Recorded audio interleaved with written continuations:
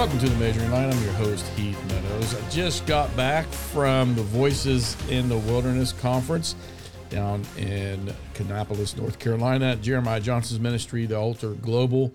It was a great conference. Definitely something that I wasn't prepared for. It was totally different than what I was expecting, which tends to happen a lot at conferences. I'm not one of these guys that go to a lot of conferences and, just bounce around looking for prophetic word or whatnot or get a fix. I actually go to North Carolina, it's about a 6.5 hour drive for me. It's not too bad. It's actually a pretty drive.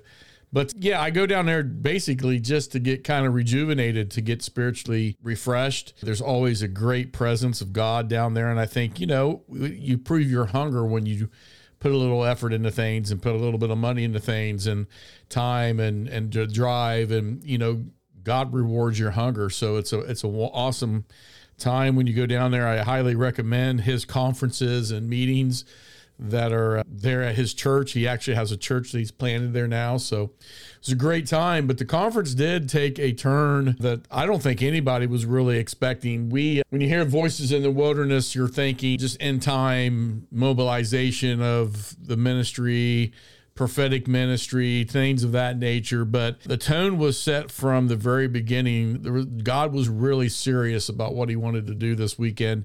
It was a very sobering message when it came to it wasn't so much voices coming out of the wilderness. It was actually what to do in the wilderness, and that there was people there that was in different stages. Some were just going in, some were in the middle, and some were coming out of the wilderness experience. And I think as you mature as a Christian, you go through multiple wilderness experiences through your life, testings and trials and things that are just not a whole lot of fun to go through. But in the end, as you come out of those things, they are definitely invaluable for making us Christ-like, for building our maturity, to making us a mature Christian, able to rightly divide the word of truth and to actually be helpful to people and not to be a burden ourselves. But the big thing that I started when I went into this conference was, kind of wanting to get a feel for what the next steps, obviously, for me in my life. And again, I'm not one that goes around looking for a prophetic word. I believe that we should pursue God ourselves. And you hear a message like what to basically surrender in the wilderness, like one of the comments or one of the things that Jeremiah said the first night, if this gives you any indication, was that Jesus picked up his cross, not so that we wouldn't have to, but to show us how to pick up our own. And that's a powerful statement. And that's pretty much the theme of where this conference went. And not that I didn't leave feeling beat up or defeated. I actually left encouraged but very sober-minded, because I believe we're about to head into some very dark times, and we need to be mature. We need to be ready and to be that light that shines in the darkness. And it was important as I went through this to realize that, not to short circuit the process that we go through in the wilderness. And a lot of times we do that. We either pull back or we quit or try to shortcut some things. But it's really important to trust God when we're in that position, and to just allow those circumstances to mold us into the image of Christ. Another saying that was really kind of hit upon a lot was the cost of salvation but maturity is very expensive. And the testimonies that came from the speakers that night were very powerful. Some of the things that they had went through personally are just incredibly painful. The loss of children, just really painful stuff. People don't realize that there's a price to pay for the anointing. And you're not going to get a double portion throwing a bunch of money at a preacher. It is the trials and tribulations of life and the scars that we take from those experiences that give us the authority in our realm of influence. It is not money. It's not how we speak. It's not how well we know certain things. I would venture to say, the devil knows the word, guys. So you can study the word, and you should study the word and know the word and know God's ways. But just to be able to regurgitate scripture, you have to live it. You have to live. And again, it goes back to picking up our own cross, what our cross is to bear, and our own scars. You know, it reminds me of what Smith Wigglesworth, who was one of the greatest healing evangelists of our time, said to a young man who asked him what was the secret to his power and his anointing. And Smith Wigglesworth just told him flat out, I'm a broken vessel. I've been shattered by the Lord. He's broken me. Be careful and he told the young man, be careful what you ask for. Because if you get it, it's a shattering. It's a brokenness that God breaks in order to mold us into his son's image. And very much so was that the message of this conference. When you're going through the wilderness, you gotta go through. You got to pick up your cross.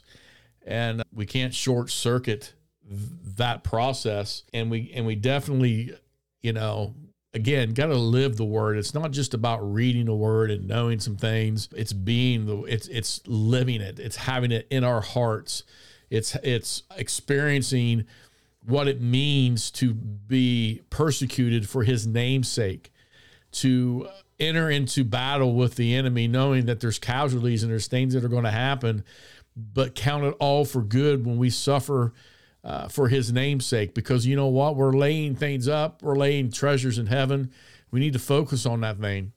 And again, this whole idea of this maturity and purifying, repentance and deliverance, just a flushing out of things. I mean, there were stains inside me. I was like, whoa, yeah, we need to get rid of that. And it's just a good healing and processing time with the Lord in this conference. One of the other things that I think is so crucial, I've spoken on this many, many times, and Jeremiah Johnson brought this up, and this is a shift that's happening in the church, but ministry being a ministry from vulnerability, being completely transparent and vulnerable as you minister to people. And that this generation, this next move is going to have and be started. Part of the characteristics of it, I should say, is the vulnerability.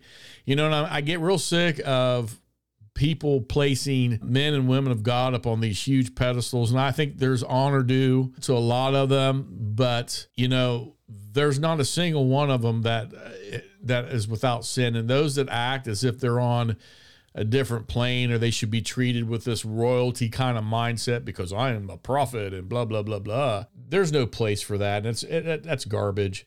I mean, the reality of it is we all struggle and we have our moments with God. We have some bad moments. We have some good moments. And the vulnerability in that, the power is that it's humility that creates the vulnerability. And there's power that flows, again, through that brokenness, because humility will break you. It'll break and God's power can flow through those things. And that's what's missing in a lot of the church circles today. Really encouraging was the amount of generation or Z generation, whatever they call them. I think it's around the ages of, I don't know, I think it's 14 to 24 or 11 to 24. They call it the Z, Generation Z, the ones that don't seem to be going to church. Well, there was quite a bit of Generation Z at this conference, and every single one of them were on fire. There was two young ladies that got up and spoke, gave a testimony, and those girls could preach, and I think they were 16 years old. It was amazing, and they're on fire for God, and that's the encouraging thing that comes out of this is there are a lot of people that are hungry for the presence and the legitimate move of God. And when I say that, these guys are not going around searching for the latest fix or latest, emotional craze in the charismatic church. These people are hungry for the authentic presence of God, to actually be in his presence, not to be entertained by the worship team, but for the worship team to lead them into his presence. I will enter his gates with thanksgiving on my heart. I will enter his courts with praise. That's how we enter into his presence. There is a process to this. And if your praise and worship team is only up there to sing to those congregants and they're not singing unto Jesus, chances are you're not going to enter into the presence of God. You've got a concert, not a worship session. That praise and worship team needs to be anointed and needs to be in the presence in the secret place in order to corporately and publicly those into his presence in the public place. And that's got to happen in our churches today. There has to be a shift with this. There is way too many. I've been to so many churches where the praise and worship's flat. Well, half of it is people aren't anointed. Half of it is because most of them don't have a personal prayer life. They're not on fire for God. And most of it is I'm up here on stage and I get to entertain and be looked at, and I'm singing to the crowd, and I'm not singing to Jesus. I'm not lifting up the name of the Lord in order that his presence may fall. And those things have to change in our churches today. But I'm telling you, there's churches out there doing it. I've been to them. It's a beautiful thing. It's encouraging to see the fire of God on people. People are on fire. I mean, they're sounding the alarm for what's coming and what's happening in the United States. But you know, we can sit back and just point the finger all the time. It's really, I was thinking, even before this conference, I was thinking of Jeremiah and his orders from God, which, you know, God gave him anointing to tear down and all that. And we look at those, basically tear down, build up, and level out. And I think, you know, it's really easy to tear down something, but it ain't easy to build something. So you take a house, for example, with the right equipment, even with, sometimes even with just a sledgehammer and some, you know, and some bent up, I need to get out some stress or whatever. You can tear down a house, tear down a wall. You can tear it down pretty easily.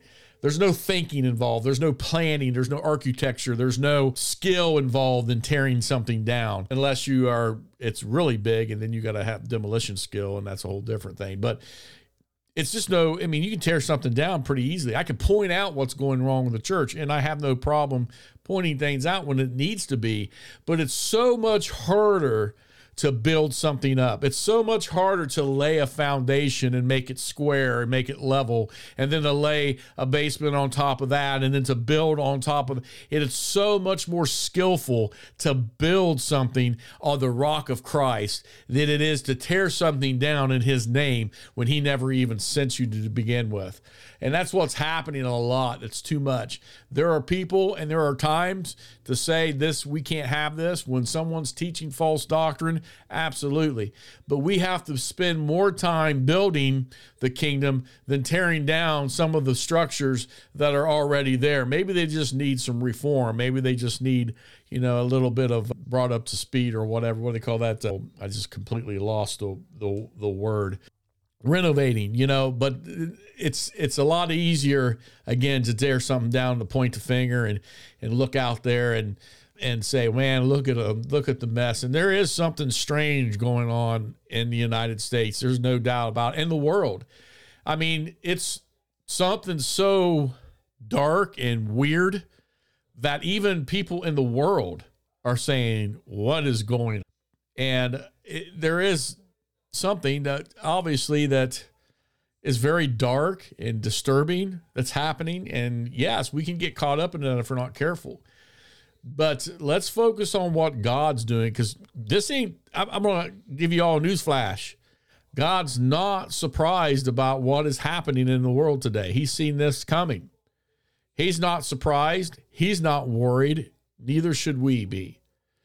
The enemy in the next few days was going, or not few days, but in the coming months, in the next couple years, is going to try to incite fear and anxiety on a whole nother level. It seems like he continually ups the ante. And in that, we have to find the peace that surpasses all understanding, which is Christ in us, the hope of glory. We have to carry that peace in the kingdom into this world and into our areas of influence, our work, our neighborhoods, wherever that may be.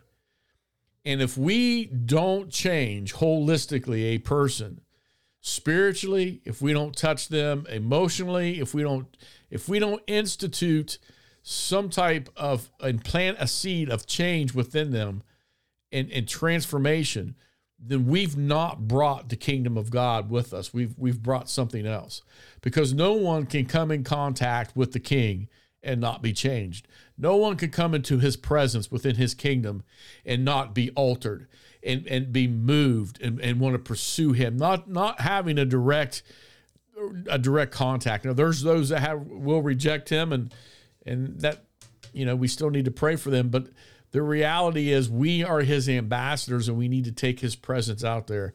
But this conference was really encouraging, especially seeing all the young people. I'm talking, guys, I'm not talking about, going and praising God. I'm talking about in the front, jumping up and down, praising. Some of them were in tears, on their hands and knees, just praying to God, crying out to God. I mean, it was beautiful. And these are a young generation that everybody keeps telling us is lost, that's not going to come to church. You know why they don't come to church? Because they can't find any churches where the presence of God is falling on them like that. Most of our churches are in a mess, but that's changing, and God's raising up churches in this area and across the United States and across the world. It's happening. I've heard stories from England. I've heard stories from Scotland. I've heard stories from all over all over the world, where God is raising up these churches and these just arcs of his presence. It's amazing. And I just heard too a report that Asbury College had an outpouring of the Holy Spirit this week. Ohio Christian College, which is literally about 15 or 20 minutes down my road, somebody said that they believe they're having some kind of movement down there where the Holy Spirit's pouring out over the student body. And there was another college in Kentucky that was or a seminary that was having the same experience. So God is on the move, guys. God is up to something really, really good. And we can get caught up in the darkness, and we can start, shaking our finger at the Emmys and pointing at the people acting like, debauchery and devil worship and all that stuff. But the reality of it is that takes our focus off Christ. Sinners are going to sin. The church needs to show them a better way. They need to be the better way. And I really am encouraged after coming off this weekend and seeing people just, again, on fire for God. So it's a great thing to see. But so I recommend anytime that you get an opportunity to head down to North Carolina and visit the Ark Fellowship or the Altar School. That's not the Altar School, but the Altar Global. They have a school where they're training people to witness and go out into their spheres and influence the world for Christ. But anytime you get a chance to do that, I highly recommend it. You'll be blessed. It's just an awesome thing that Jeremiah Johnson and his team are doing down there, and just great people, and just, again, just a blessing to be able to go to a place where people are transparent, love God, and just want to be in his presence, not worried about building a platform. They just want to see people's hearts changed and delivered and set free and ushered into their destiny in Christ. So encourage everybody to check it out. You can see all the sessions on YouTube if you go to Jeremiah Johnson's YouTube channel, and all the sessions from the conference are actually on there. You can listen and watch them. Highly recommend the ones by Jeremiah and Karen Wheaton. She preached the last session. It was just phenomenal. And Corey Russell, man, he knocked it out of the park.